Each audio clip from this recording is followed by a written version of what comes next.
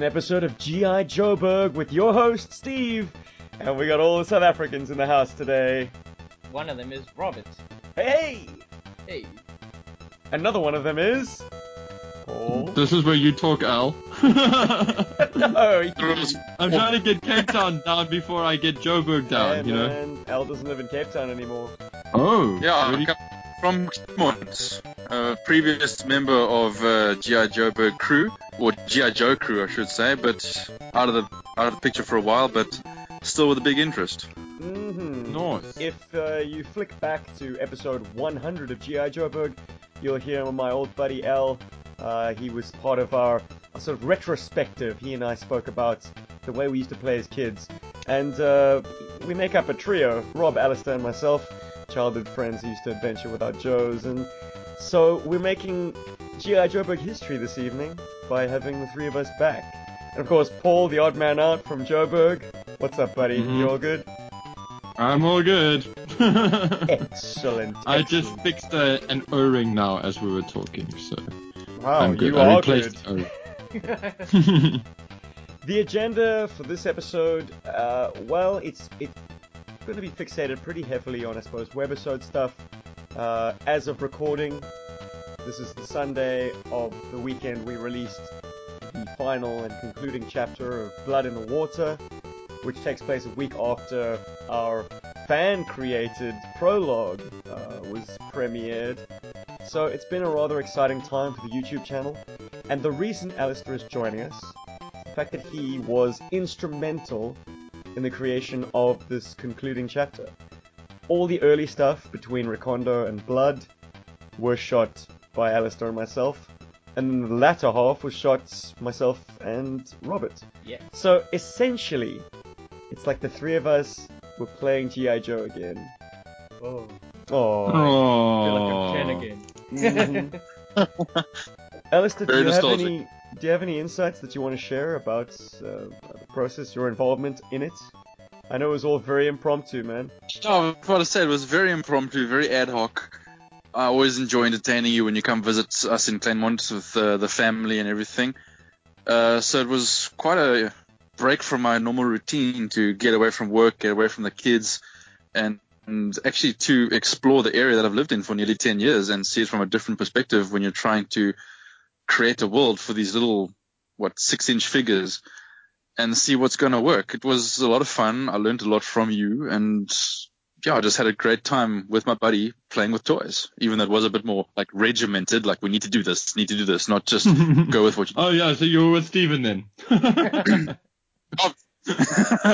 Hey guys, at the end of the day, we have to make our day. No, I know. I just couldn't help I it. mean, whenever I go out in the area, I mean, the Overberg is a beautiful part of the country. So whenever I go out, like I sent Steve some photos the other day, my wife and I are taking a hike out there by Roysant in the nature reserve. I'm taking photos like, oh, it's so beautiful out of the wife, but back of my mind, I'm thinking this would make a good film set for G.I. Joe to be crawling around in the sand. So it's really put a different perspective on what I'm looking at as I go through daily life almost, not to be addicted to it, but just to think about it and planning something. Like I mentioned, Steve, I'm planning a little plot device of my own to maybe film one day with him if he wants to come up with some toys and, Oh, see you where it betcha. goes. Give me any excuse, man. Your location scouting is definitely appreciated, not just by myself, but by the viewership. A number of comments, repeatedly, like regardless of the video, there's always a comment or three just saying, beautiful location, really cool to see the toys out in nature. So, yeah, man, you picked a winner, definitely. Yeah, the crazy thing is it's, for me, it's on my doorstep, even for you guys in Cape Town. Like you said, you shot in Nuduk or wherever you shot, it's like 20, 30 minutes drive from your house. It's not far. Even the sand dunes that you filmed in, where was that? Oh, out in Atlantis. Yeah, it's about a 40-minute drive up the west coast, but it's definitely within spitting distance of Cape Town. Exactly. It's a day trip. You Yeah. can get a lot done in 1 day of filming. For sure, man. In fact, you and I kind of made our day early, and we decided to then have a swim in the river. Mhm. Terrific. That was fun. Yeah, man. And things like finding nice natural rock bays and things to put a Joe Base and planning assaults from Cobra. Yeah. So you must bring out that oil rig. What's it called? The Or the transportable TTBP. tactical battle platform. I mean, between the two of us, Yeah. Paul and I, we both have one, so we could set up a pretty mean aquatic fortification one day. Mm-hmm. Yeah. We all have to do. I want that to happen. All four of us. That would be amazing. Well, it happened at the wedding, very briefly. It's all on Paul then. He's the furthest away. You got to come down to the Cape and we can all get together in Claremont. I got enough Yeah. sleeping place at my house. Excellent. Well, the offer's been Yeah, made. dude, I'll do it. Like, I just have to just get there again. So, Hitchhike. yeah, that's super safe in South Africa. That's an extreme sport. Hitchhiking. What did you think of the finished results? I mean, you and I, we got together on the shooting of the thing. We had some hand-to-hand combat maneuvers between Recondo and Blood. Yeah. I forget who played with who. I think maybe I was the bad guy. So Wow, it sounds like you guys had a lot more fun than I thought. Well, you know how it is, Paul. Like, puppeteering two combatants at the same time on your own is challenging. Sometimes you need both hands for just one figure. You want to put their hands in a cool, like, punching pose. So Definitely. you got to enlist the aid of a good friend who knows his way around a G.I. Joe or two. Isn't that right, Ali? yeah, no, it was quite a challenge because also when from childhood when you're playing, you never thought of how to add a camera to it. So now with the camera being the main focus, actually to get the action, it's a whole different thing to try and get the figures to do what you want to do without being too much in the shot yourself. Yeah. I just remember the one walking scene with Blood and Recondo. You were filming and I was walking and Blood kept falling more and more forward from the hip. So it looked like he was bending over for Recondo to take him from behind. You know, it was No! this very weird scenario.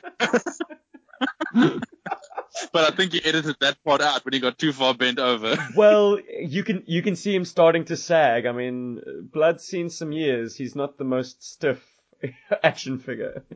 He hasn't retained his rigidity. I had something similar on a shoot I was doing like now recently. I don't want to talk about it too much, but it did involve one of my characters, and I was doing a bit of a special effect. And in order to do the special effect, for it to work, you know, just one of the limbs has to move. Otherwise, it can. I wouldn't say it can look funny. It's just weird. Like if something starts bending down and then raises up. Anyway, and it was quite funny because I activated the special effect to happen. So the arm dropped and everything went right, and then it fell over. It just went gadonk because it's the weight is so much on the upper body and the O-ring is so loose on it, so that it just pulled the whole figure down. And you just check, it drops, and then like in a comic fashion, the two in the background just dropped as well. They're like, ah, gadonk. It's like stupid stuff like that, and it happens a lot when you do these things. So Sympathetic fainting. It's like, catches like wildfire. Domino rally. So, Ali, I presume you watched it. Any thoughts on how it came out? I was quite happy with how it ended because we obviously only filmed probably not even the first half of the conclusion episode that you posted. Then you and Rob did the rest of it with the air fight and everything. But no, I was very happy, pleasantly surprised with the actual ending. Typical Steve style, nothing actually ends. No bad guys can die. So yeah, it made me remember our childhood very much. we don't make the rules, we just follow them. I understand a need from someone like you, El, to be conclusive, to like shoot down the baddie jet and take the prisoner and, you know, interrogate him and then lock him up for the rest of his life. That sort of like conclusive end is satisfying on one side of the struggle. But we have to bear in mind the fact that like there are people out there who always root for Cobra. That's bad. So they're almost upset with me that the Rattler had to kind of fly off with his tail between his legs, and that the Joes kind of get off relatively unscathed. Yeah, when you posed the question to me of an aerial fight between a helicopter and a jet and the Rattler, and we tried to put a script together, I was also super confused. I found myself researching, can a helicopter shoot down a wing fighter? And there are accounts of it happening in real life, not just in video games. So was the jet parked? Sorry. There's not really a shoot down of it. But no, I mean, I'm surprised about how it happened, and I'm very happy with the ending. It's really good. I'm happy with the editing, and Steve, you did a great job.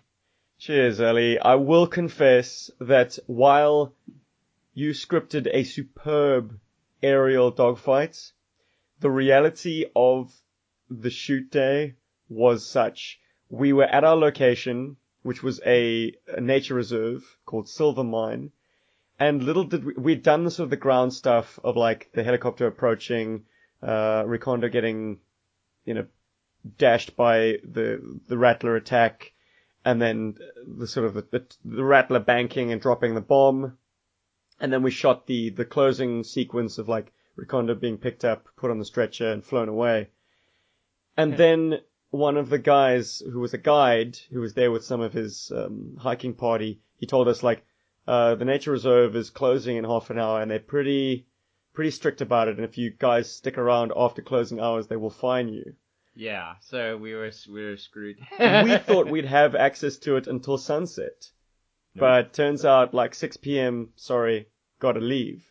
So all of a sudden, Rob and I are like, we have this aerial dogfight we need to shoot today. We're losing the lights, and now we have to find an alternative location to shoot it in that has enough space and, just all the kind of the topographical elements we need to make this sell. Because it has to be up in the mountains with low cloud ceiling. Okay, so we dashed that idea. We went down to the coast, basically.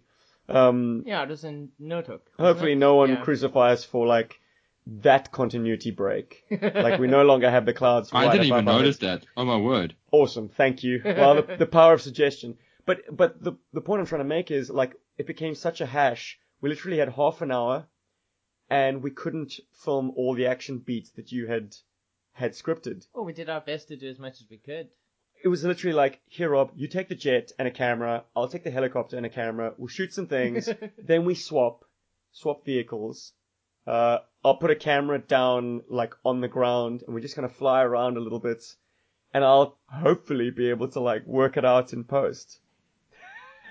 So the strict continuity is not being adhered to. But I think the action makes sense of itself. Enough. From what people have said, yeah. Yeah. No one's really taken us to task yet. Well, my experience with that episode was that the first time I saw it was when we did the premiere. So that was like, I hadn't seen it before then, and everything just seemed to work really well for me. I wasn't in a situation of like, wait, hold on, the background's changed or anything like that. It all felt cohesive. And, the focal point was, of course, the jets and, like the, and the action that was going on. So I think you guys nailed it. I think it's just sometimes that just happens. And like you said, the power of suggestion, it's a very good thing. You gave the viewer enough information to know where they are with your establishing shots that they didn't really question it anymore. You know what I mean? It stopped being, the question wasn't where are you? The question is what's going to happen to, who's going to die? Who's going to eat it? That's what filled me. That's what I was like concerned with. I was like, okay, how's this going to end? Are they going to actually shoot down the Rattler somehow miraculously, or what's the situation? So I will say this much: when you are kind of off script, you are playing with your toys proper. I mean, when you've got a very rigid script and you are following it kind of beat to beat, you're scrolling down a piece of paper or sort of an electronic copy. Have you done this yet? Have you done that yet? Yeah, it becomes very clinical. But the way Rob and I capped off this Blood in the Water adventure was very organic and very fun. Yeah, no, I think so. We literally were just playing with toys with the camera in the other hand. I had fun with you. Yeah, what? You had fun with Al, I had fun with you. It was awesome. It all just came together. Best. You mentioned organic and stuff. I also felt that when we were filming here in Claremont, the fluidity of it. We didn't have any script. You just had an idea in your head. And in between shots, we're brainstorming what's going to happen. There's no specific dialogue that all gets added post-production. So it's just get some cool shots and then you put it together later. So yeah, it's right. It's just playing with toys, doing something fun. I remember we were about to leave the house to go scout for a location, and we were like, wait a minute, if Recondo is going to try and get some rest, surely he's going to need to tie Blood up somehow. So we were like, where are we going to find some rope, man? Yeah, the rope was a good idea, but yeah, I remember that being quite an arguing point between us as to how to actually get up there and get it done. But we went with your idea, and from the filming and the editing and final production, it actually worked out really, really well. When watching it, I couldn't actually believe how plausible it seemed, but it did, and it worked well. Well, it does present a puzzle when you're marching a hostage through hostile territory. Like, particularly one as dangerous as Major Blood, who will slit your throats in your sleep. You got a hog time, but you also got to be in an area secluded enough to be defendable and to be away from major trails. So, like, you won't be that easily discovered. So that little nook lent itself very well. But we almost walked out of your house with the sort of, I suppose, string from a mop. You managed to find that twine just in time. Yeah, what is that, like Hessian rope or whatever that you had?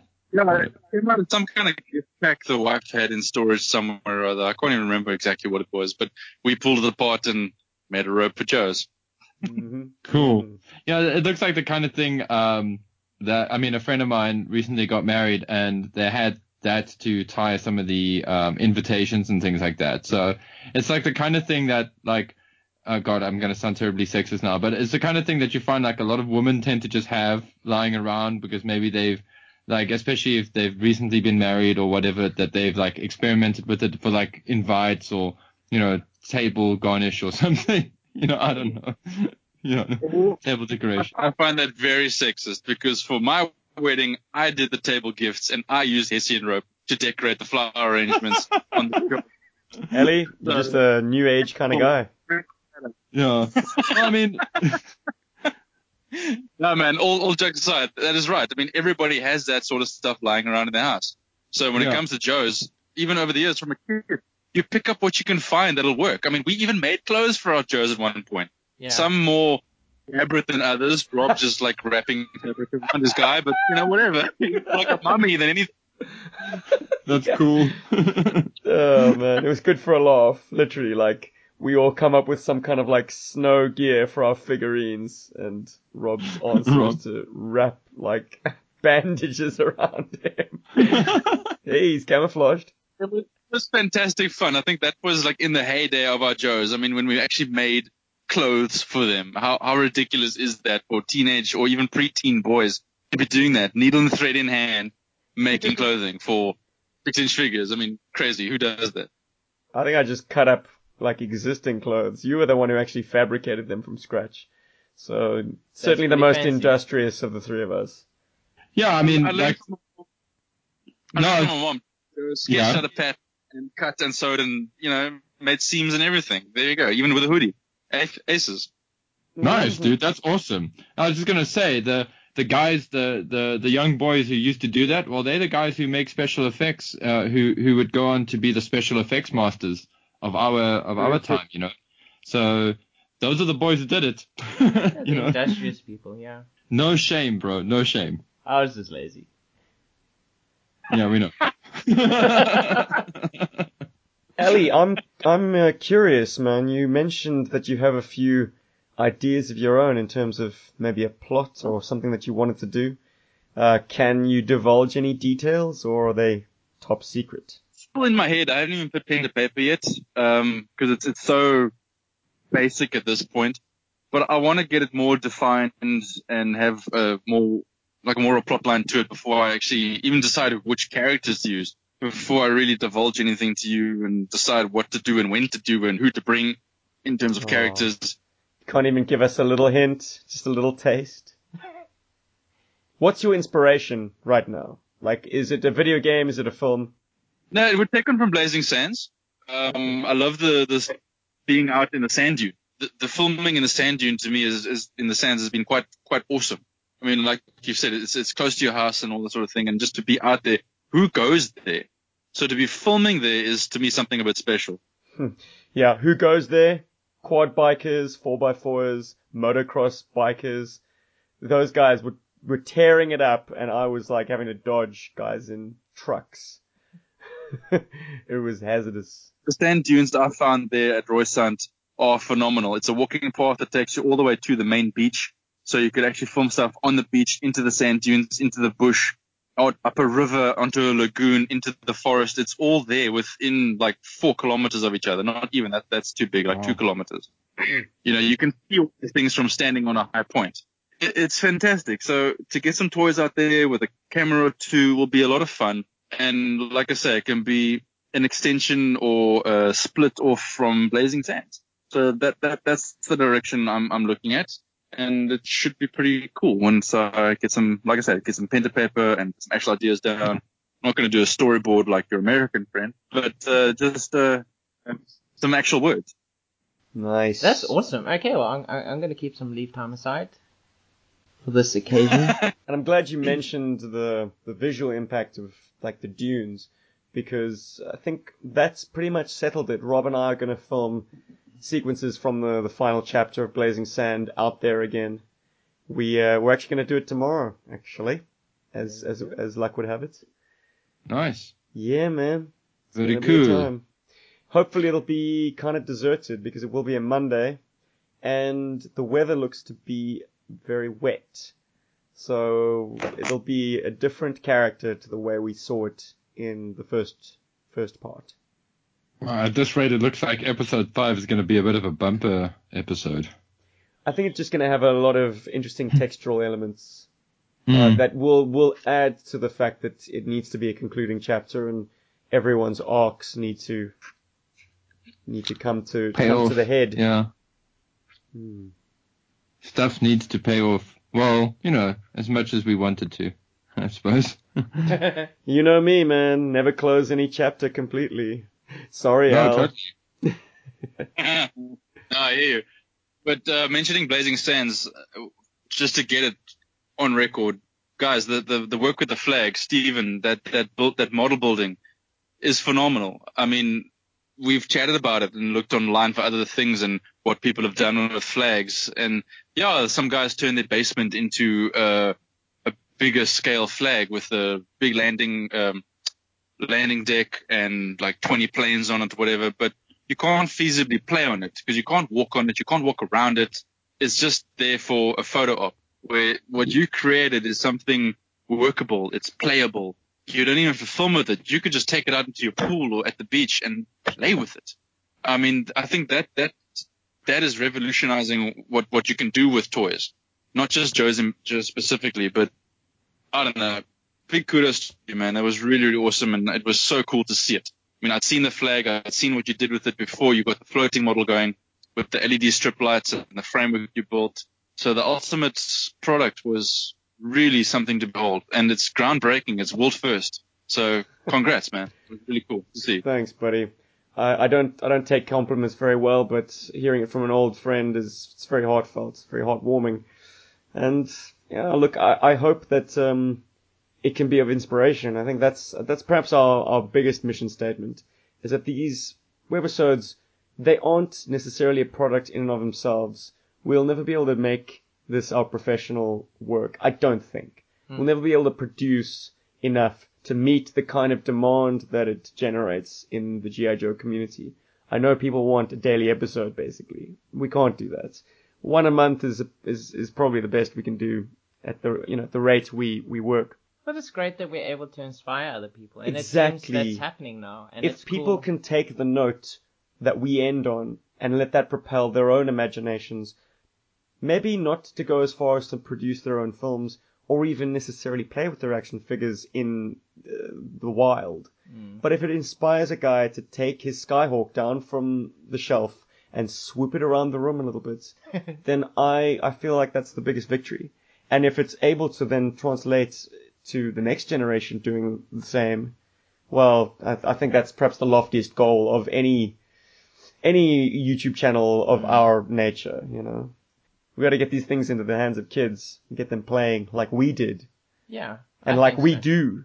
I'm sure it's a bit of a slow burn, but it's going to get there because, I mean, you look at retro gaming, for example, and retro gaming on YouTube, at least, the retro gaming channels, you can see, like, if you've been following retro gaming for a while, like I have, you can see that the channels sort of originally sort of aimed at their own market. They were like, it was like guys talking to the guys that are of the same age.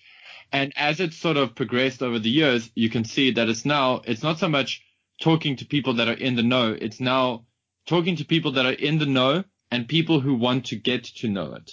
And that's because there has who been are in the yes. Well, that's the thing. It's like it's like kids now, like teenagers that are gamers, but now are sort of into the old school games. You know, like how a lot of our parents are like maybe into older school music. I don't know. Like it's just there's like a weird sort of reaching out that's happening now with retro gaming, where a lot more younger guys that weren't even born when these games came out, are now starting to go through these catalogs. And you can see it. There's a huge emergence of like retro classic collections that are being released now, in the form of like the Nintendo Classic, the Super Nintendo Classic, the very highly anticipated by me Mega Drive Classic that's coming out sometime this year. 40 plus games, looks amazing. Can't wait. You know, so there's like a proliferation of that kind of product coming out, and it's being bought, and it's not necessarily by the usual offenders. It's not by the guys that are like, you know, 30 and 40 now. It's like by guys that are like hitting their 20s, maybe a little bit younger, you know, that kind of thing. So maybe, you know, we just keep doing what we're doing and we start teaching kids how to play with toys again. Or not, I'm not saying us single-handedly, but we'll be part of a generation that is teaching kids how to play with toys again. And maybe that helps for a second action figure renaissance. I mean, look at me talking this way. I mean, you know, this is very wishful, but you know, it could happen. You know, Hasbro could get there could be a third revival of G.I. Joe in our future. You know, well, it's very encouraging to see responses from parents whose kids do watch the stuff. And you guys know who you are. G.I. Joeberg loves you. Big time, big time. We think you're doing incredible work by your youngins. So keep it up, man. Keep the toy love strong and keep having adventures with your offspring. Ain't no lie, I love to fly. I think it's...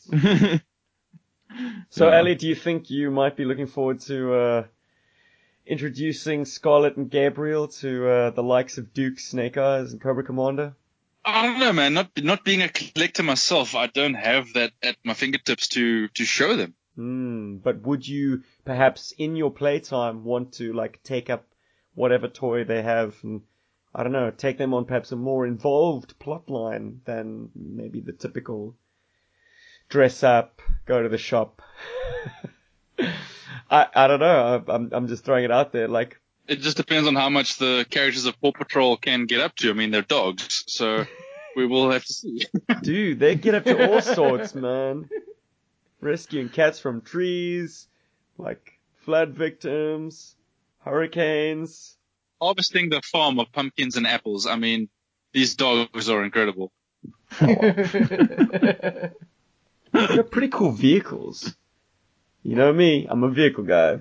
Yeah, they're very much like a Transformer kind of vehicle. They turn from where they sleep to a fire truck or a police vehicle or a helicopter or hovercraft. That's quite cool if you could actually get those toys that transform. But this is a G.I. Joe podcast. I'd rather not talk about Paw Patrol. I see it too much. Oh, I'm sorry. It's kind of one of those moments like the horror. The horror. Do you also end up watching, what's it called? Rescue Force or Rescue Heroes or something? No, Rescue Bots. We kind of stick to Channel 307, which is Nickelodeon Junior. So the highlights there are Paw Patrol and Dora and Shimmer and Shine, and yeah, the theme songs keep me awake at night. Oh, I'm sorry. But mentioning evolution of gameplay, I mean, Steve, we spoke about it briefly. Like with the flag, what's next? Would you put her on remote control with some motors or something? I'm even imagining now, like looking at Marvel Avengers with the flying aircraft carriers. I mean, somebody could easily turn their flag into a drone. Maybe not easily, but it could be done. I mean, how crazy is that? Imagine filming a flying flag as part of your webisodes. Wow. Yeah, I reckon you only need about 4 drones to get it up there. So easy peasy. It's about 30 grand. We'll start saving. I saw drones for 600 rand that you can buy that fit a camera, phone, and all that sort of stuff on it. I almost bought one, but the wife said no. Wow. That almost sounds, that sounds a bit dubious. I'm not going to lie. What, the drone or the wife? No, the drone. I mean, it's a wife's prerogative to prevent you from spending money. It's just, they just like doing stuff like that. You know, girlfriend, they practice as girlfriends and then they've like mastered it by the time they're your wives. So, yeah. Well, to be honest, Al, and I know that you're a proponent of motorizing the flag, and a lot of people out there are, and it would be the work of an afternoon. I'd literally am 1 degree of separation away from model shipbuilders. I gave them actually it was a theater prop, a sort of miniaturized fishing trawler, which had been given to me because I expressed an interest in it when I saw it backstage. And then I wound up having this massive boat occupying space in my apartment, which I could ill afford. So I gave it to these guys, and I think they probably resined the hull or fiberglassed it to waterproof it and installed a motor. I've yet to see the finished product, but I'm pretty sure that's exactly what they did. So it would be a cinch to put a motor into the custom flag base that I made. But would I want to? I don't know if I want to sail my flag about. I want to have the tactile experience of playing with it.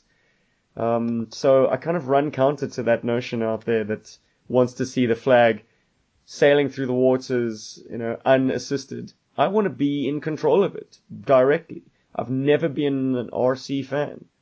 I've always been about, actually holding the Sky Striker and flying it through the air, as opposed to, fingering my control while this thing plays with itself.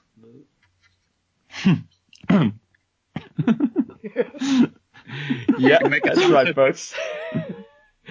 Double entendre.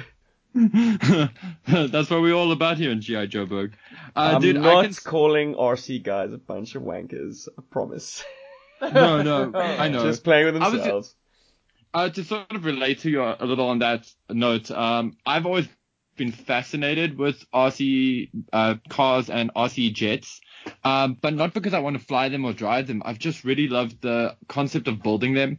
And I remember when I was still in primary school, I think it's grade 7. Around grade 7 there, I remember one of the sort of hot ticket items I wanted for Christmas was an RC Porsche by Tamiya.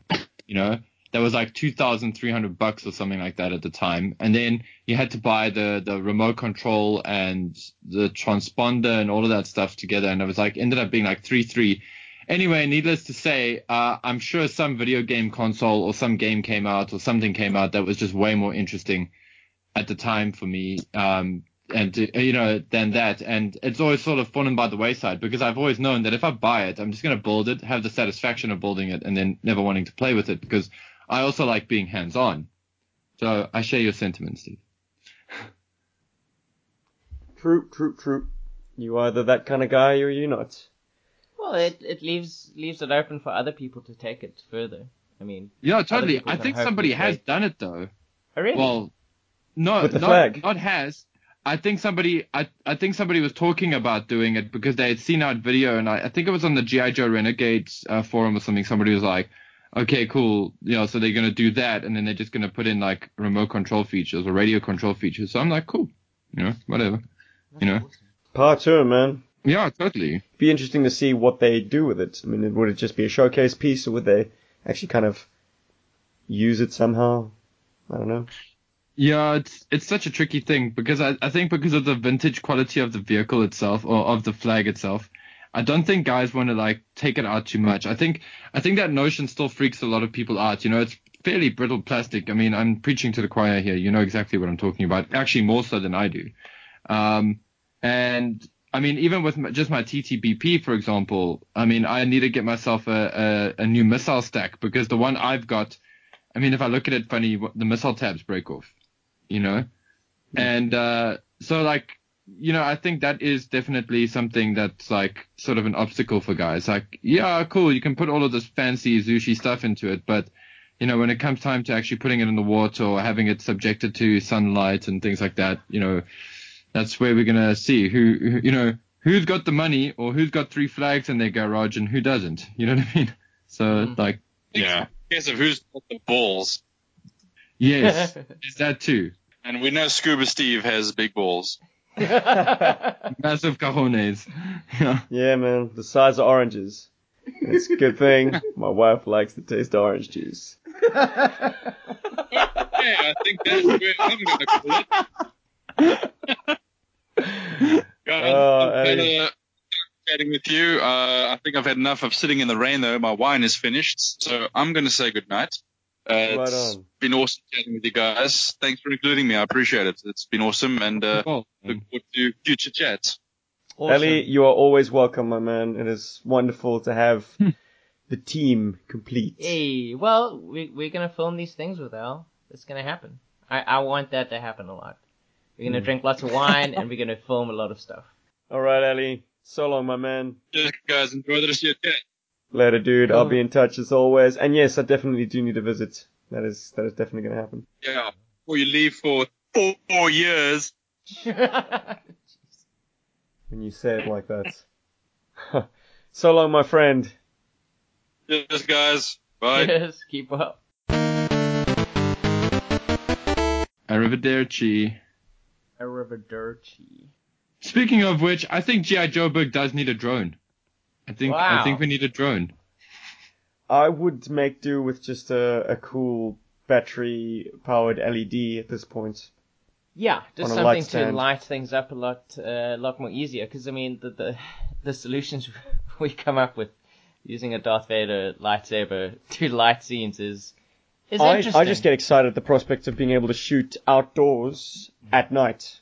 Because an LED with a light stand that is battery powered would basically, it's an LED flood, so we'd be able to light large areas adequately to shoot under, but it wouldn't look like artificial light because it would look like moonlight. Yeah, that's going to be revolutionary for our productions.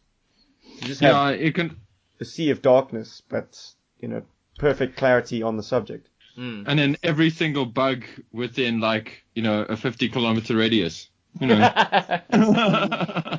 the time of year. Depending on the time of year, and also like Cape Town ain't so buggy, hey? Like I know bugs. I know fucking northern Queensland where it's just fucking insane, man. It's like fucking rabbits they're with wings crawling all over each other, and the spiders and geckos are like licking their lips, man. They are just like feeding frenzy. Oh my goodness! Wow. You've just inspired a little bit of joke on nostalgia now. With that. Oh yeah, phrase. What's that? Feeding frenzy. Jeez.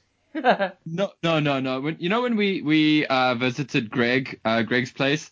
It was awesome. But my word, like that many bugs. I mean, I'm South African, dude. I'm not supposed to be weirded out by bugs, but there were a lot of bugs, and I was like, this is pretty weird, Well, yes, you were in wild America, man. Yeah, it was really cool. It was a cool experience. I'm not sitting here going, oh my god, the bugs are so scary or whatever. I'm like, it's just so different to what it's like here. And it was really cool actually, but what you said now just reminded me of that. I was just thinking of all of these like awesome and crazy and freaky ass spiders and stuff. As you were saying that, when you said feeding frenzy, just sort of spiders at Greg's place. There's some crazy shit out there, but I think some of us have some new crazy shit at home, don't we? We do. The second half of this episode is basically Steve and Paul got new shit. Yeah, and Rob's gonna gush. Ooh, damn.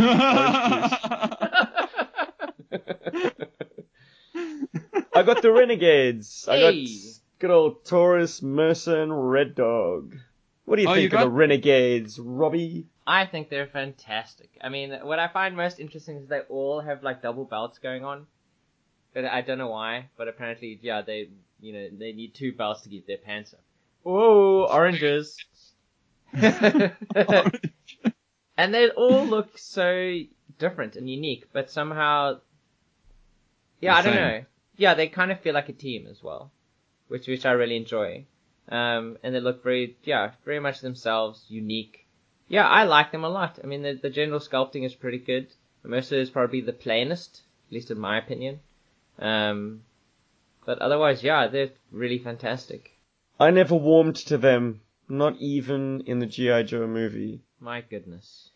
But shooting these web series suddenly gives me the desire to have a faction of guys who are not G.I. Joe, but are, good guys. well, chaotic good. If you want to use that kind of parlance. Yeah, well then we probably do a whole entire episode just featuring these guys and the sergeant, just kind of. And how they function as this kind of, autonomous unit. They're fantastic. Ruffians. Yeah. You were going to ask Rob which one his favorite was. Or were you going to ask me? I'm curious. Who's both of you? Like, who's favorite? Well, Mercer-wise, I prefer the version that I have. Like, is the kind of bearded version, but then that's also a different Mercer, isn't it? Mm-hmm. It's confusing. Yeah. It's like, that's just a generic name they give to guys who kind of like, leave Cobra. He's a Mercer. So who is it then? Robo? I think it's probably Taurus. That beard is crazy. It's really cool. Like, you must spend a lot of time kind of like preening it and making it perfect. And he's got those like weird shoulder pads. Yeah. He stands out the most to me. And also I like that he has a double eagle belt buckle thing going on. And he's protecting himself as well. He's got protection down there. The metal plate on his crotch. Oh, he's got you always need that. A ball sack. I'm trying to think of the proper name for it now. A pouch. But it's the groin guard thing. Yeah. That thing is garden. I can't. Damn it! I can't think of Codpiece. Thank you. There we go. Sorry, I was in a daze. I was like, I could have come to your rescue at any moment, but I was like, Red Dog, Taurus. I'll tell you, like the figures never excited me because their accessories never gripped me. They were like they were not premised on the fact that they had a concept. The concept was the trio of them. Yeah. Like they weren't like Rock Climber or Rocket Trooper or Undercover Agent. Like they were outsiders, sold as a trio. But strangely enough, in this country, they were sold single carded, and these guys single carded don't exactly blow anyone's hair back. Yeah, if you think about it at the time, I mean, the way that the characters generally looked, they looked a lot more militaristic. Well, these guys, they kind of don't really. Who are they? What are they? They're a confusing concept at first blush. A friend of mine had Red Dog and absolutely loved Red Dog. I think he saw a lot of himself in Red Dog because he was first team or A-team rugby. He looked like Red Dog, sort of thick set, cappuccino complexion, and liked a lot of gold bling. No, that last bit is not true. Bling bling. But he loved Red Dog and he loved his enormous pistol. So there's some resonance there. Taurus is a figure that I remember my parents getting for a friend of mine's birthday party, and I felt no pain in handing that over because I didn't really. The figure did nothing for me. I was like, that's cool. My friend can have this. I'm sure there's a cooler figure in the shops that I can twist mommy's arm to buy me. But now seeing them all together, I think Taurus gets my approval as well. Whoa. That face is just so unlike any other G.I. Joe. Yeah. No, it very much is. Oh, wow. It's very, very characteristic. And it's fantastic the way, I mean, he's properly, okay, we've had Gung Ho before as a bald character, but he had his little cap PT cap, yeah. Yeah, I mean, is this the first properly bald character in the line? You've got the 19... Well, yes, I suppose chronologically he would be. I mean, Zartan has the hood.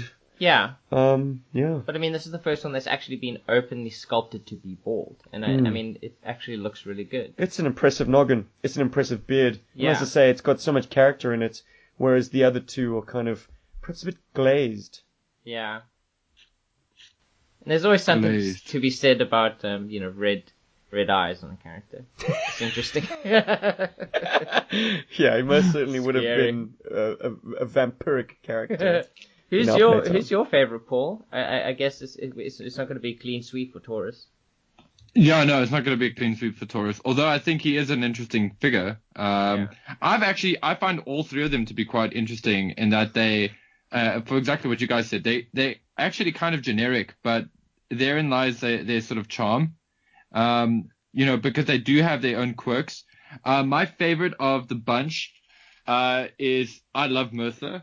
And I think that's fueled more by the fact that I really like the character. I found the concept of the character quite fascinating. But the toy, if you think about it, it's actually kind of a generic figure. It's like, it's kind of as basic as G.I. Joe figures can come, pretty much. So it's like, but I don't know, I think that just gives it a good, it's a nice canvas. You can actually paint quite a lot of character traits. You can project yourself, onto it, a lot better. Yeah, it's an awesome tapestry for your imagination. Ha. Yeah. Very imaginative, particularly with his superhero boots. Hey. Hey, yeah, but I mean, those are technically biker boots, like that. You see, that doesn't bug me. It sort of fits with how I understand him. He seems like kind of a rough dude, and I didn't know he existed until I saw the movie, and then I could never fathom that they'd make a figure of him. I never thought any of those guys got toys until much later. Well, that's why they were in the movie, because they made toys of them, and they were like, okay, we made toys of these guys. Invent a story, please. No, Paul, I get did you that. not did you not encounter these guys in the wild growing up? Never. Okay. I don't ever. remember seeing them either. They were somewhat of a peg warmer here. I think kids tended to gravitate towards Rock Viper, or any figure that came with a lot of anyone that didn't look like these three. Well, guys that were more suggestive in their equipment. Yeah. Like these guys were a basic figure, a backpack, and a gun. Right. There's not a great deal of a sales point. Yeah, which is why, I mean, if yes, that they came together and they were maybe slightly cheaper than buying three figures separately, I think it would be worth getting, at the time at least. So it's kind of jippy that they kind of separated them outwards. Like three figures like this together for less than the price of three figures, so maybe like 2.5 figures. Yeah, I probably would have bought this. Gosh, I think we've spoken about the Renegades just about enough right now. Oh, yeah. Until we actually dedicate an episode to them. I'm going to run through the rest quite quickly, and if you guys have anything you want to, I suppose, make special mention of, we can come back to it. But with a broad sweep, I got I think I already mentioned I got a badger in Singapore.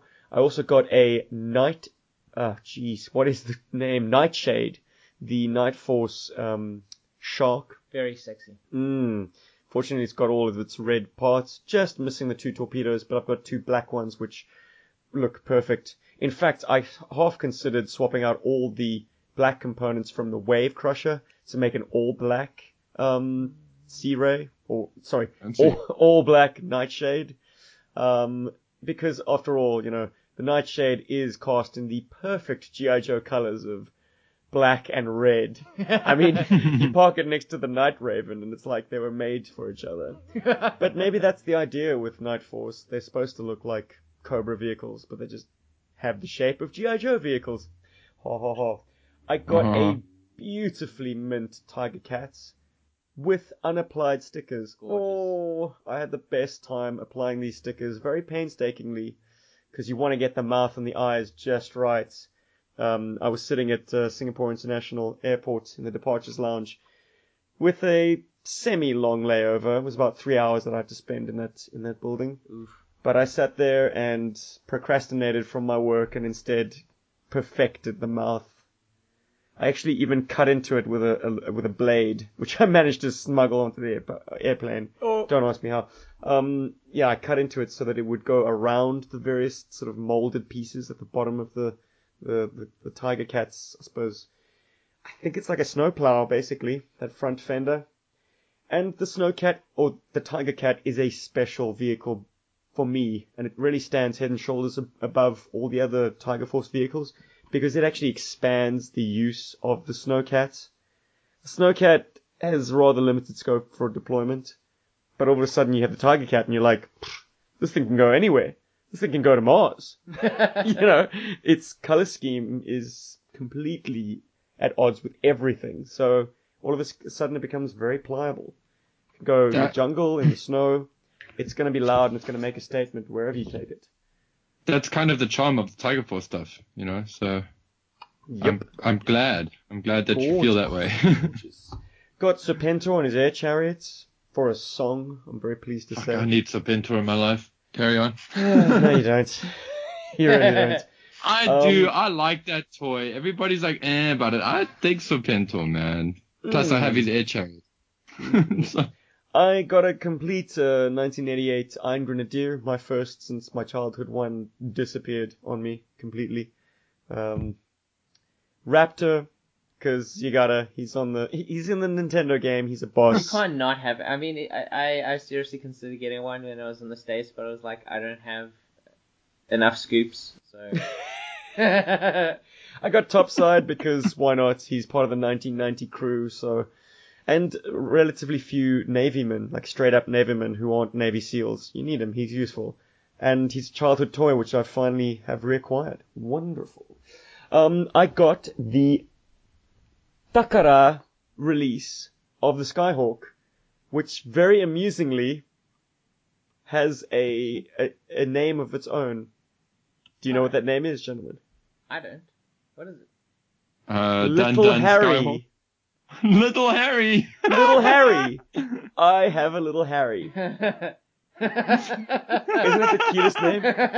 Little Harry. Little Harry. It sounds like a terrible euphemism for a Presumably boner. because it's a little Harrier. Yeah. Little Harrier, exactly. But they called him Little Harry. Little Harry. It's like real Hey, Harry. that's racist. As your wife would say. Oh dear, she's the worst. And last but not least, Crimson Guard Immortal, which I haven't actually shown Rob yet. Wow. That is amazing. I got a cool story to tell about that one too. What even? This guy's insane. It He looks huge. It never jumped out at me when it was on sale here. I must say the only time any kind of light has been shone on it was from Deke, where a CGI and Duke are basically like each other's opposite number on the respective teams, and they both need to cure their family members' drug addiction. So Cobra and G.I. Joe team up, and the flashpoint of that team up is Duke and the Crimson Guard Immortal. This is a fantastic version as well. I mean, his little sigil on his left arm it looks almost perfect. Oh, it's Little Harry. Little Harry, it looks good. But guys, I've got to confess, I still don't like the CGI. How can you not? He's got these cool weapons. The weapons are unique. They make him kind of like Crimson Guard Unleashed, basically. It's like, this is all-out warfare Crimson Guard. Crimson Guard gone wild. But he's just got some design excesses that stray from the original design and not in a good way. Maybe it's a 90s thing. Like, the little sigils on his head and belt are nice, but too small to be effective.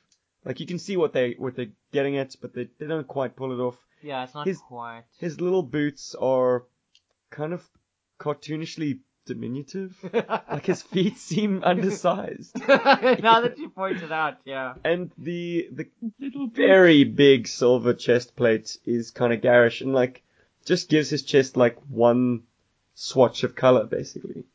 Which, okay. I mean, I like, see where you're coming the from. fineries of the original Crimson Guard are kind of rinsed and not in a good way. But maybe that's the idea. This is literally an escalation of the Crimson Guard. It's like, yeah, these are the guys that are actually going out there more than the actual Crimson Guard themselves. I mean, those guys were more like, the behind the scenes guys, the elite guard of Cobra Commander. Well, these are the versions of the Crimson Guards that actually go out with, the battle armored version of Cobra Commander. Okay. I like that.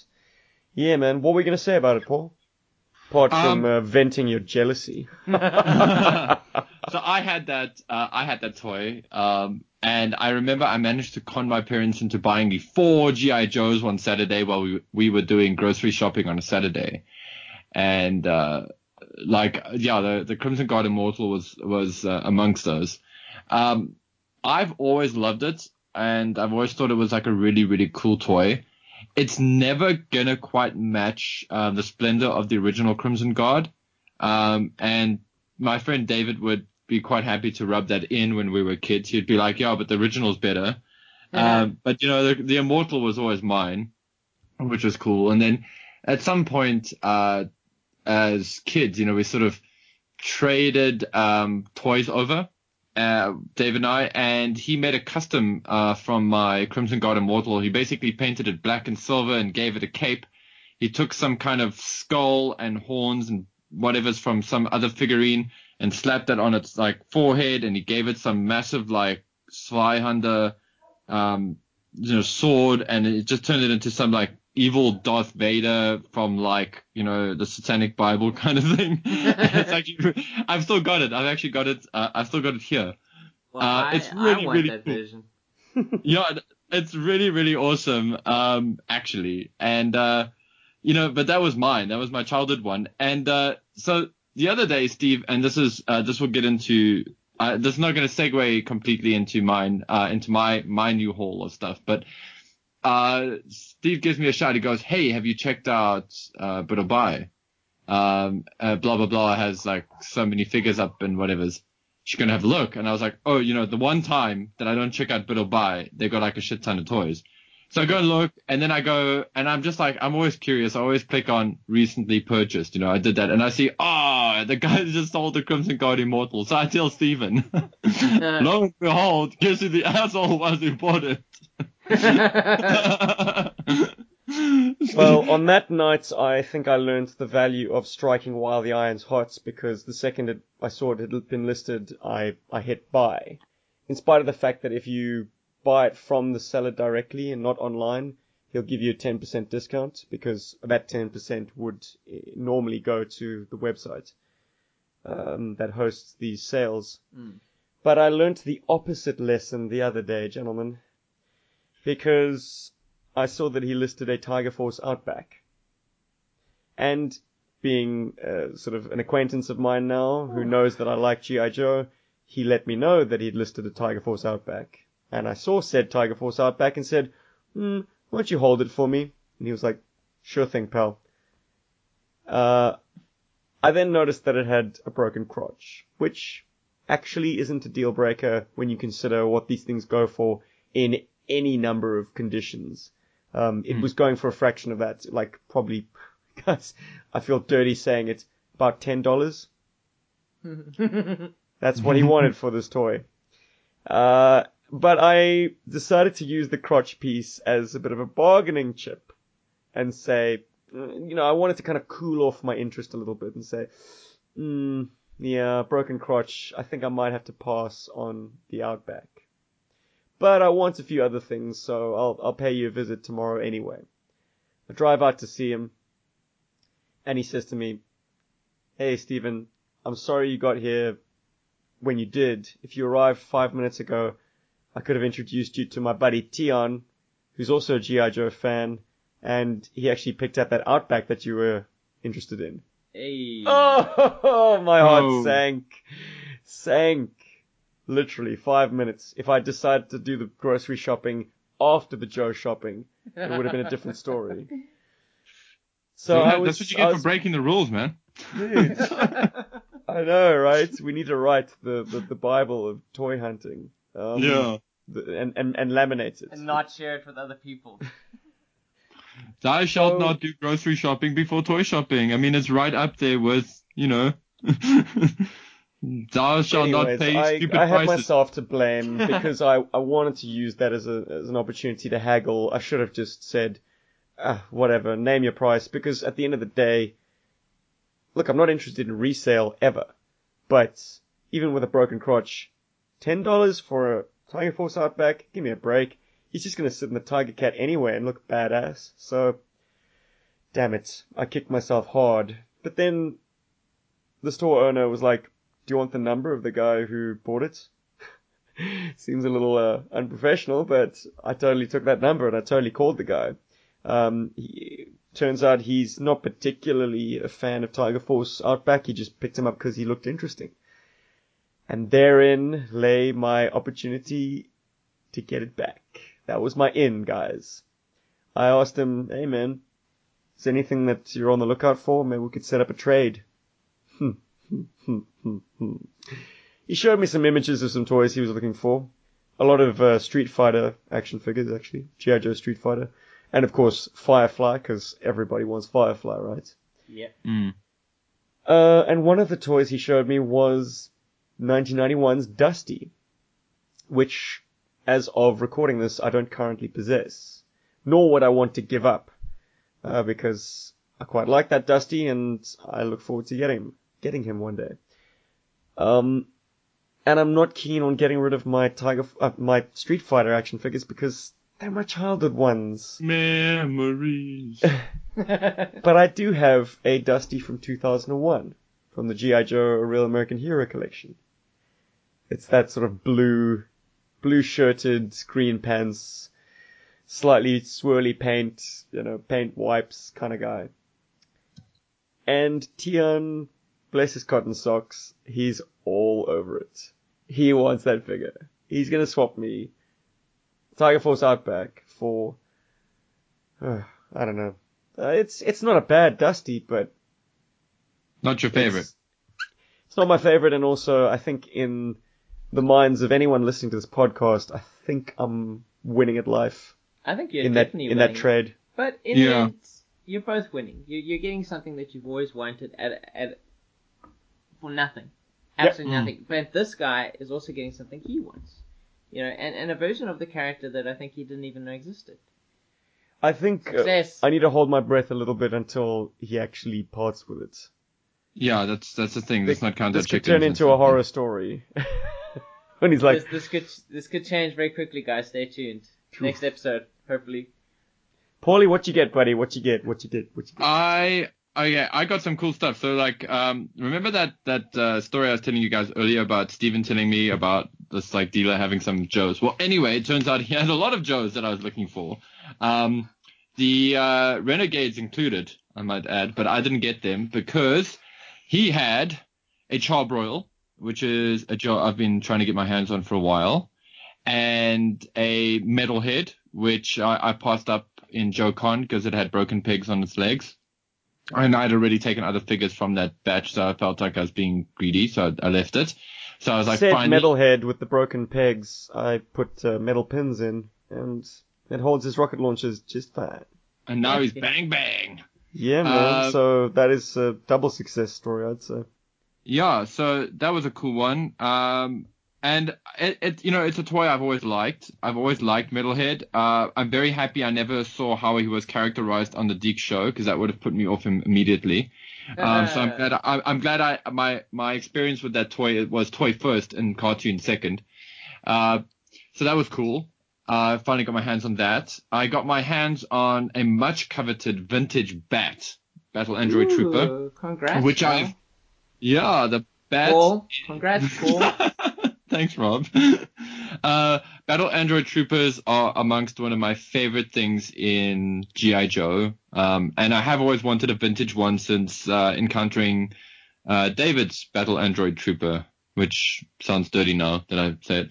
Anyway, so I finally have a vintage one. He is a bit of a beater, but his thumbs aren't broken and he's cool. And Steve, when he went there to go and collect it for me, he made sure that he got me the best gear and stuff possible for that toy. So that was really sweet and really awesome. Thank you, dude. And almost not the last one, but Shockwave. I now own a vintage Shockwave. Hey. Which I know, right? And it's so weird. I can't believe I don't have this toy because this is also a toy that I've wanted since I was a kid. And I don't know why I've never bought one. I think I've always just encountered them where he's missing a knife or missing a handgun. And I'm sure a lot of our listeners will agree. He is a great character, but it is kind of a waste to get him without his knife or without his gun. Yeah, he needs to come with everything, Paul. And also now that's a character that all three of us own. I mean, he's one of those... Because when we were growing up, and past that, we're still expanding our collection. I would always buy things that Steven didn't have, because I was like, I'd rather get things to like add to the collection and make it different and more varied. Yeah, Dave and I were the same, but there were exceptions, you know. Yeah. Yeah, and eventually Shockwave was one of those exceptions. I think probably the only one actually. I don't think you ever played with your Shockwave. No. But you eventually did get your own. One, so I could have him. You know, so I could actually say to myself, "Awesome, I have this guy." You know. It's G.I. Joe Bug history there as well. To date, the only common toy between the three of us was the Mamba. Yeah. Now Shockwave. Mamba and Shockwave. Mm-hmm. Yeah, cool. I was gonna say actually, I didn't think there was much in common between all three of us. Well, that way. Yeah, I know what you mean. So that's pretty cool. And I've finally got my own Shockwave, which is great. Nice. And it is a fantastic toy. I'm sure I don't have to tell most of our listeners here how cool it is. You're preaching to the choir here, dude. Yeah. Exactly. And then I finally got a Rock Viper. But this is kind of a funny story. I actually have a Rock Viper, but it's one of those weird situations of, you know, like when you have a Joe figure, at least in my mind, I kind of only feel like I own it once it's complete. So I need to really start changing how my brain works with stuff like that, but it's just easier for me to. But I got one, you guys might remember an unboxing video I did where I got a Python Conquest and all that, and he was amongst that lot there. And I was very excited to have him, but Rock Viper isn't as much fun without his gear as he is with his gear. So I've kind of like sort of put him in the box because it's such a minty Rock Viper that I got, and I kept him in my like sort of pre-shelf box because I've been wanting to get gear for him and whatever. Anyway, so I see there's a Rock Viper, so you know Steve hooked up this Rock Viper for me. So now I have two Rock Vipers, which is quite odd because I seem to always have two Rock Vipers. I have two modern era Rock Vipers. Yes, I know, it's my cross to bear. But so I finally got a Rock Viper, and it's the proper Rock Viper. It's not like the silly Rock Viper that comes with like a rocket launcher or something dumb. He's got his like feature. Although I think, if memory serves, the European Rock Viper that we got also came with his climbing gear, just he was missing the little, the small gun. He never came with the small gun. Unfortunately, the Euro re-release of Rock Viper, I think in 1991 or 2, substituted all his gear for 1991 Snake Eyes' gear. Except it was in like a maroon and neon green. Like the projectile was neon green, the launcher was maroon. It was still a backpack that effectively was a grapple launcher, but didn't have the panache of his original equipment. And the details. I mean, it's so nice to see the rockets on the one side and the grapple on the other and the spool. And the fact that you can plug the gun into the backpack. Like, Rock Viper is one of those figures that, like, the design team, they didn't phone it in. Yeah, like, they worked out the minutiae of the figure's details, and they made a figure that really stands the test of time, man. It's fantastic. Yeah, I mean that little gun of Very his, unique. you know, shoots batons into the wall, into the rock face. You know, like I love that. Like I think as a kid I would have just thought it was just a small handgun, but I think now, like my adult, I see that. Oh right. Well, listen, getting shot with a baton is gonna suck anyway. I mean, you know, so you know it makes for a very Cobra-esque weapon. And then last, but super awesome for me at least, I now own a Battle Armor Cobra Commander, complete with his hose and his backpack and his little gun. And I don't think women great. appreciate being called that, dude. I didn't call him a hose. I just said he has a hose. He comes complete with his hose. Jeez, dude. I don't think Cobra does come with his hose. Anyway, moving along. This is my first. Lame. This is my first like proper vintage Cobra Commander as an adult collector, because the only one I ever used to have was Talking Battle Commanders Cobra Commander, and then the one with the orange faceplate. But I've never had like a true vintage Cobra Commander, so this is my first one. So now I have a vintage CC, which is so cool. I mean, it's not really CC, we all know this, but it's still cool to have him. And he's a great toy. Like, there's a lot of cool stuff happening with this guy's sculpt. And like those eyes, they're quite intense. And I've also looked it up online because mine seems to have a slightly more turquoisey coloring than a blue coloring. I don't know, like nobody's listed that as a variant. So this is possibly a coloring that's happened to it over age or something like that. I don't mind it. I think it adds to the aesthetic. It definitely suits him. And it looks cool. I mean, I'm not complaining, is what I'm getting at. But I've also noticed that there are variations. If you look on yojo.com, there are variations to, I think, his neck color. So, like, underneath if you take his head off, if you replace his O-ring, which I had to do because pretty much as I got him, he fell apart. He became too half You're Cobra welcome. Commander. You do realize I cannibalize all your figures before I send them on to you. I'm like, oh, that O-ring's tight. Bob Paul off with that one. Well, good to Not know. really, Paul. Not really. No, okay. What, are you gonna pay me back sometime? Are you gonna, like, send me some bunged up Joes? Bunged I'll up never do Joes. Yeah. Yeah, you never send me any Joes. No, man, it's not that I don't. It's just that it's very seldom I get the opportunity to be in the position to do so. But I got your back, bro. All the good sellers are down here. Yeah, you guys got all the good sellers down there, and every time I find Joe's up here, it's stuff I know Steven has, so it's like, Anyway, so it's cool to have this CC, and I think I've got this one is from the first printing of him. I've got the older variant as opposed to the newer variant, which is nice, so it's even more vintage, if that makes any sense. Unusual. We always get the offcuts. Hell, Yeah. Europe gets the offcuts of the United States, and South Africa gets the offcuts of Europe releases. So this So must that have been is- a big warmer, so that's what I'm saying. Actually, if memory serves, I think Battle Armor CC was a peg warmer. Oh man. Which is weird. It's always weird, like what kids, what we as kids liked or didn't like. I just once again got to come back to, like, do the accessories suggest interesting play, Yeah. and does the card art suggest it? Like, I think CC just has him with a gun and pointing. Yeah, it's a bit boring. Yeah, but I mean, most CC artwork is that, except for that awesome jumping back and shooting CC from our card art panel. But I want to throw out a question to you guys, seeing as you guys have some experience with this toy. Which do you think is the correct way to wear his backpack? I think it's pointy side down because it seems to fit the contour of his body better. Although I see many people posing it the other way around. So what does the rest of G.I. Joe books think?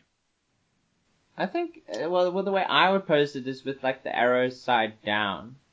Yeah. So, I mean, it doesn't exactly match the contours, but it kind of feels like what a backpack would be.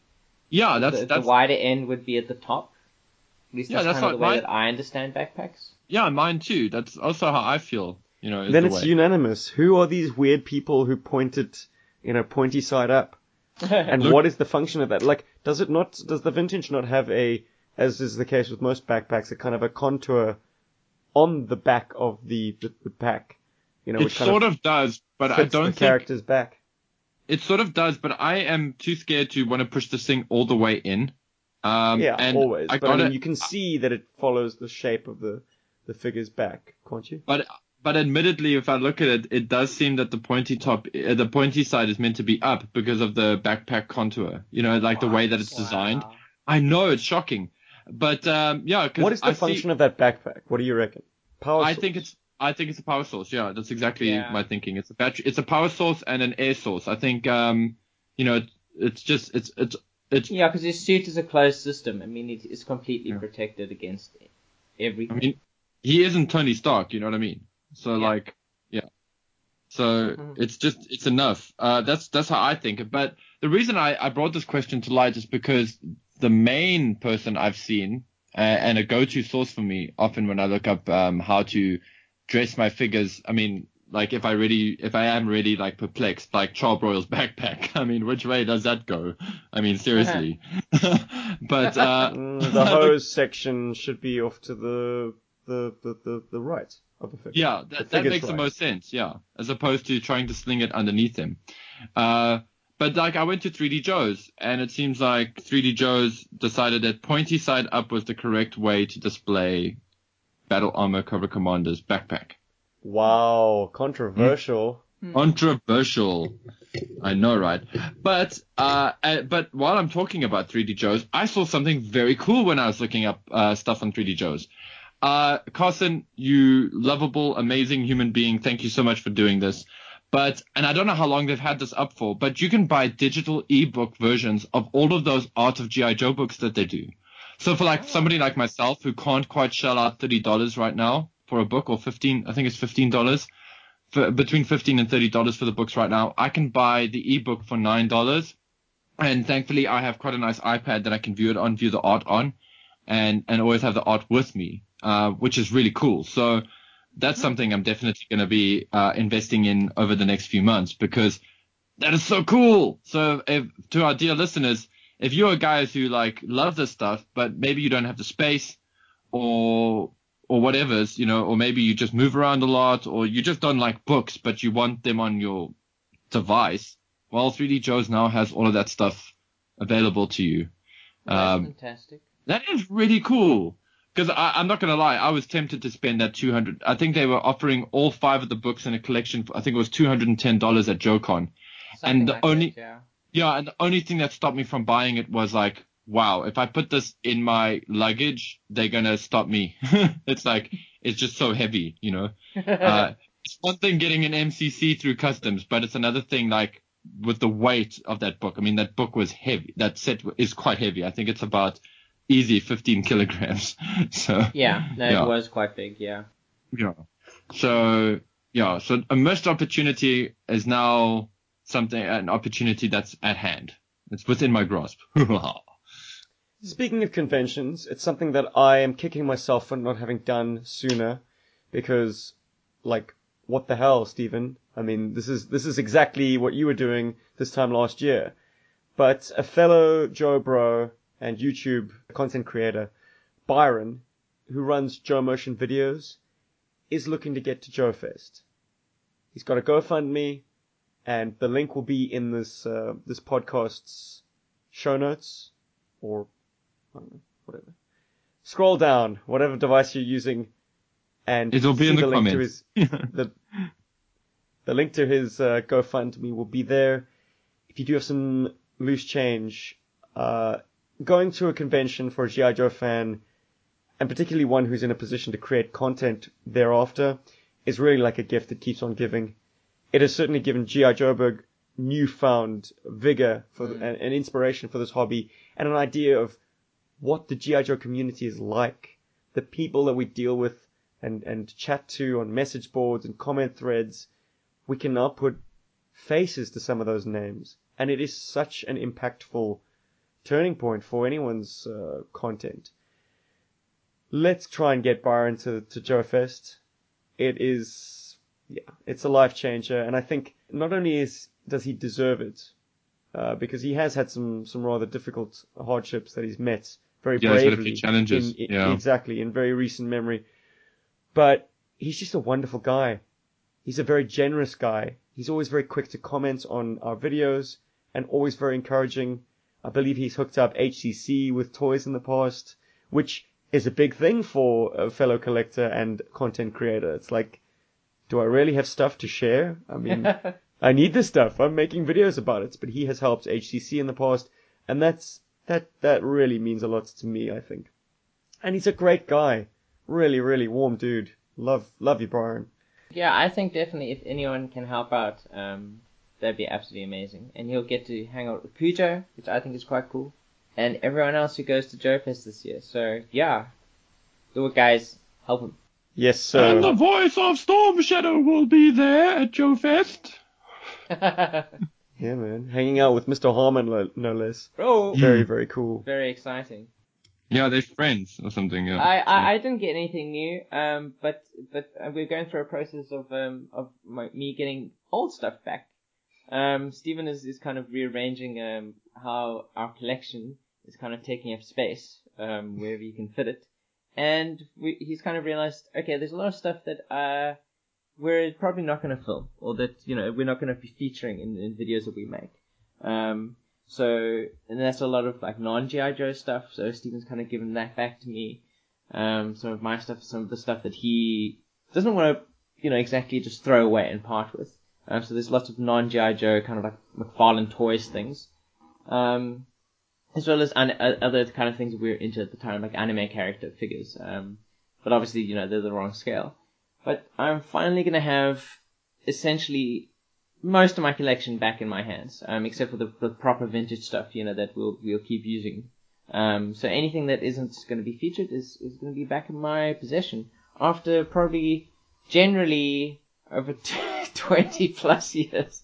Wow. Because the thing is, like, my idea, my reasoning always was that, I would never really play with these things on my own, and it was so much easier just to keep it, with Steven, keep our collection all together in the same place. So I was always getting around with public transport, and me kind of like, bringing a giant suitcase of toys every single time I go and visit him was just, it didn't feel feasible at all. But I think as we grow older and we kind of, go through into, I suppose, a new decade of our lives, there's so much stuff changing.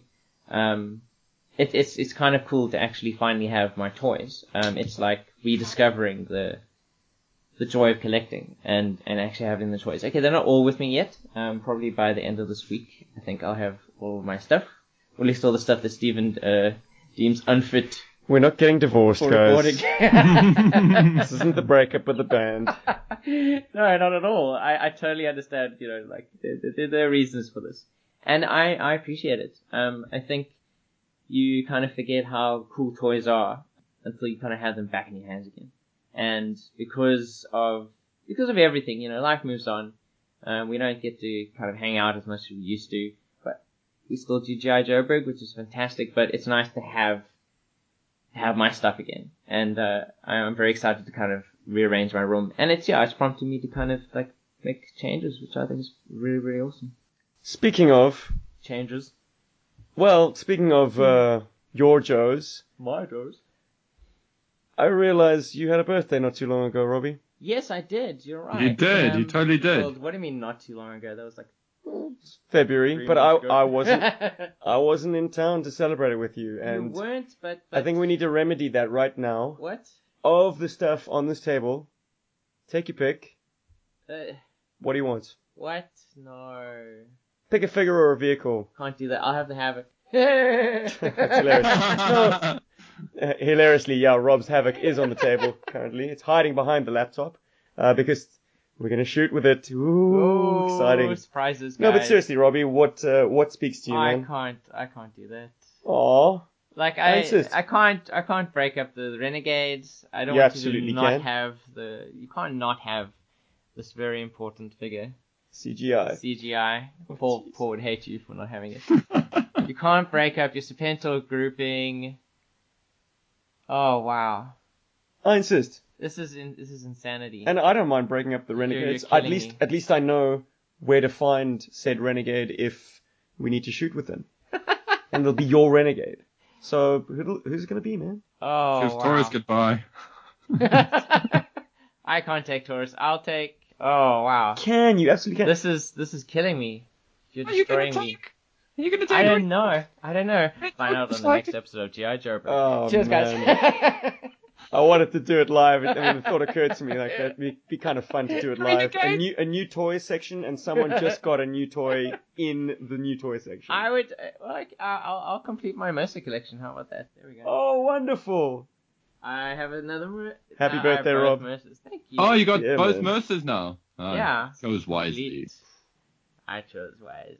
You Yeah, chose I mean, wisely. ironically, like Red Dog, I don't have his actual backpack.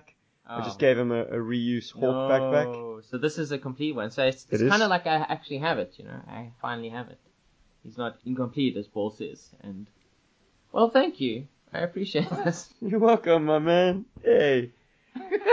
And that's, I Glad you have a new suppose, toy. that's the joy of G.I. Joe, man. Like, these are 30-year-old plus toys, but they still can give us the joy of a new plaything. Think about how cool that is. It's Like- incredible. This is a toy that's probably seen more than two people's hands. Yeah. Ooh. And yet, I should wash him before I stop playing with him. well, he's pretty clean. I mean, whoever had him before we had him hardly played with him. I mean, there's one elbow crack, but that's just age. Yeah. I don't think that's playware. I would agree with that. He's very fresh and minty. He has a giant gun. We know you like your giant I love pistols. me some big guns. Boom, boom. A lick a boom. Him and Scoop, they're like the silencer brigade. Exactly. This is the guy who's going to work with Scoop now. Even Big Bad Cobra needs air conditioning. Hey, quick, Scoop, get my angles. I'm gonna pop this niner in this bugger's head. Quickly, just get on the left, it's my good side. Okay, you ready? Take that, Cobra scum! How'd it look? Sorry. It's like British, Kiwi, and South African all in once. Paul, you got skill, boy. He has skills. Yeah, like, well- you could come from anywhere. And I have to tell you something, guys. One of the factors that delayed the release of Blood in the Water Part 3, or the conclusion, was the fact that I was extremely self-conscious about tendering a Aussie accent. Reason being, I have been spending more and more time in Australia. My wife lives there, and she shreds me mercilessly. Time after time after time, I'm sitting trying to get this accent right, trying to sound convincing, and she's like, okay, not quite a cackle, but like, in her very She'll let you finish, but coquettish, girly way, like laughing in my face. She finds it hilarious. And as a result, I kept doing takes. And eventually I worked myself into such a tiz that I was like, no, to hell with this. I'm literally going to use the first take that I recorded. Because I have gone back over it so many times, I've actually lost the essence of what I was going for in the first place. I even tried pitch shifting it down a few microtones just to kind of make it a bit deeper, maybe mask my amateurish dialect work, but it just sounded horrible. I appreciate her, kind of like Her drive for candor. realism. Yeah, her candor. I mean, like she's helping you. She's helping all of us improve in a way, But at the same time, I'm glad you kind of eventually realized, okay, I need to be able to get this out. It doesn't have to be exactly perfect. So I promise you, like the 2 accents I did in that episode, I listened to like 1 video each of like someone else speaking the kind of like the appropriate, well, no, not in Blood in the Water, but in Blazing Sand Part 4. I did those very quickly. I was like, I just want to get this it has to sound slightly different, but I didn't want it, to kind of like the accent take over what I'm trying to say. But yeah, I thank you, Kimmy. I appreciate your attempts to get Stephen to be accurate. He appreciates accuracy, definitely. And he tried his best, but maybe next time. Maybe a couple of years in Aussie land will fix this. We had a few, one commentator in particular who approved my Australian accent, being an Aussie himself, but I'm pretty sure he was just being generous. Also, I'm sure not all Australians sound the same. That's Look, the I other mean, thing. Major Blood does hail from Sydney, Australia, and that's Sydney with an I, wherever the hell that is. Whoa. It's one of the more famous typos on the file cards, but like, then again, even real world Sydney is like, it's like the dark side of the moon, man. That place is weird. Wow. Wow. I didn't know that. Totally. No, neither did I. What is a Sydney accent? It all comes down to that old adage. It's like, well, not old adage, but just to the adage of, finished, not perfect. Sometimes that is more important, like just getting it down. And I'm going to thank Troy Smith for lighting the fire. When he released his prologue, that prompted me to get it done. Mm. Let's have these releases 1 week apart. Let's finish this story that he started, actually, in the actual fact. Yeah.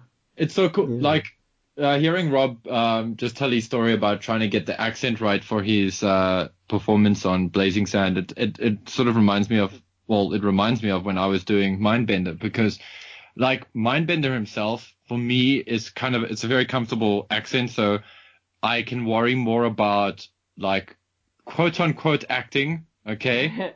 Quote unquote acting. In other words, I can think of the character more than what he's sounding like, and then Steve is quite generous with advice with things like that. So, that Called character giving you notes, dude. Yes. None of that's generous. More like just, I need it like this, Paul. Do it like this. Yeah, well, I'm just being modest, on your behalf. I don't want to make you sound like some kind of, I don't want to make you sound like Michael Bay or something here. You know what I mean? or like James Cameron here. You know what I mean? I'm just trying to keep it. Bro, you know, those cool. are A-list filmmakers. Oh, there we go. Say what you want about their work. You liken me to them. I'm smiling all the way to the imaginary bank. Well, I mean, It's James creative Cameron, bank. for example, I mean, as much as I love his work and as much as I think he is an amazing director, apparently he's quite a nightmare to work with because he's exceptionally pedantic and he has a specific way of doing things that it just does tend to jostle people, even to the point where I think on the production of Aliens, people were wearing shirts in protest of him, you know. So, you know, in the British crew. So, I mean, you know, you hear these stories. Pain is temporary. Hmm. Glory Yeah. lives forever. Well, there you go, right? But now the And thing is, the brilliance of Aliens will live forever. Absolutely. definitely. It was worth the effort. The same like Definitely. with other directors, and the things that they put their crew and the actors through. well, It's about Kubrick the product once. in the end. Kubrick, absolutely. The kind of stuff he did, and also I mean other directors and other performances and productions like The Exorcist. I mean, apparently that was a bit of a nightmare to work on as well. Yeah. But it works. It works in the end. And speaking of ends. Wait, I still want to get to my story with Mindbend. I haven't even hit You haven't finished the story yet. Oh yes. So what I want, so there was Right. so I watched the rough cut with the laughs and stuff that I'd done, and I wasn't feeling it, so I sort of brought it up with Steve, and he's like, no, you know, give it a bit more, you know, just give it a bit more petrol, you know what I mean? Like, you know, just do something to it, you know, like, and then he gave me some notes. So anyway, I went onto YouTube and I literally watched a 15-minute long video of Disney laughs, like of maniacal Disney laughs. And I sat there and I would pause the one and rewind and pause it and then like try to rehearse it and get it right. And eventually, yeah, it just sort of clicked in me and then it came out. And it's sad to say this, but the best version of that laugh didn't even get onto the episode. The best version of that laugh in my opinion, was in a voice note to Steven. Basically me being excited that I'd finally nailed it. but I love it because like if I play that video, like I often show my mom this video and I show friends of mine the video and they all like crack out whenever they hear him laugh because they're like, it's so full of gusto and whatever. And it's a really rewarding thing. So I understand where you're coming from with the accent thing, Steve, because I am extremely self-conscious about any accent or anything I make. I mean, I know that I'm quite liberal with them here on the show, but that's also because, you know, I'm sort of safe in the fact that people are like, oh, it's Paul with a shit accent again, you know, kind of thing. But like when we're doing it for reals, you know, like for the webisodes, yeah, there is that kind of, you know, we're going to entertain. Stephen King talks about it. I mean, he thinks about entertaining his audience first before he thinks about writing some intelligent book. He wants to always find a way to keep an audience entertained because they got to spend $30 on a book. For us, we want to keep people entertained because, well, it's more fun if you're entertaining people with this stuff. I mean, you know, if we're enjoying it, you're going to enjoy it. And, you know, we got to make sure that we're doing the best we can because, like Steve said, it lasts forever. The product is going to last forever. And the kind of buzzword around us is that in a weird way, this is kind of our legacy, you know? So, yeah. So I'm glad to hear that you went and did that research, Rob, and that you try to push that through. And Steve, don't feel self-conscious about your Australian accent. It's pretty cool, actually. And, yeah, you know, Blood spent time in Africa, he spent time in the French Foreign Legion. Stephen managed to I synthesized rationalize it. all that and created a unique accent and dialectual approach, which is perfectly valid for my reading of Magic Blood. And it probably doesn't even come from Australia anyway. I mean, he misspelled Sydney on his you know, file card. Curious for a guy who's into poetry to have such shoddy spelling, but whatever. It's about the rhymes, not the spelling. And with that, I think we can finally bid our listeners adieu. Just a reminder, guys, if you do have a little bit of change lying spare, every little bit helps. Consider sending it over to our man Byron. As I say, he's a very, very good friend of the community and an invaluable member of it, to be honest. Brings a lot of passion and a lot of support to everyone else's channels and to his own work. Yeah, do it if you can. That'd be amazing. I'm looking forward to whatever videos he puts out. Mm-hmm. I hope it happens. I just want other people to have the same experience we did. So yeah, do it. Do it Game now. changer. Do it. Yeah, find us wherever you find us, guys. Facebook, Twitter, Discord, if you feel like speaking to Rob. Yep. You can find me on Facebook. You can find Paul on Facebook. You can find Rob on Discord. You can find Cujo on Twitter. We'll be coming thick and fast with Paul on Instagram. Yes, indeedy. And yeah, if you hit the comments thread on YouTube, you're most likely gonna get me. Oh, every once in every while, Paul decides to, grace those comments with his presence. Yeah, and if you're really lucky, you'll get Rob to respond. If I see Steve hasn't responded to somebody in 20 minutes or something, I'll jump in. But that's very seldom because Steve is 20 minutes. 3 o'clock in the morning. He if he wakes up and he goes to the toilet, he checks the notifications and he replies. So. Yeah, it's like an instant dopamine hit. Yeah, man. People are very nice to us. Exactly. I am very generous and very kind, and that keeps us going, and I appreciate that. Mm-hmm. Yo, Cool. Joe, dudes. Yo, Joe Bird. Yeah. Bird. Very Bird.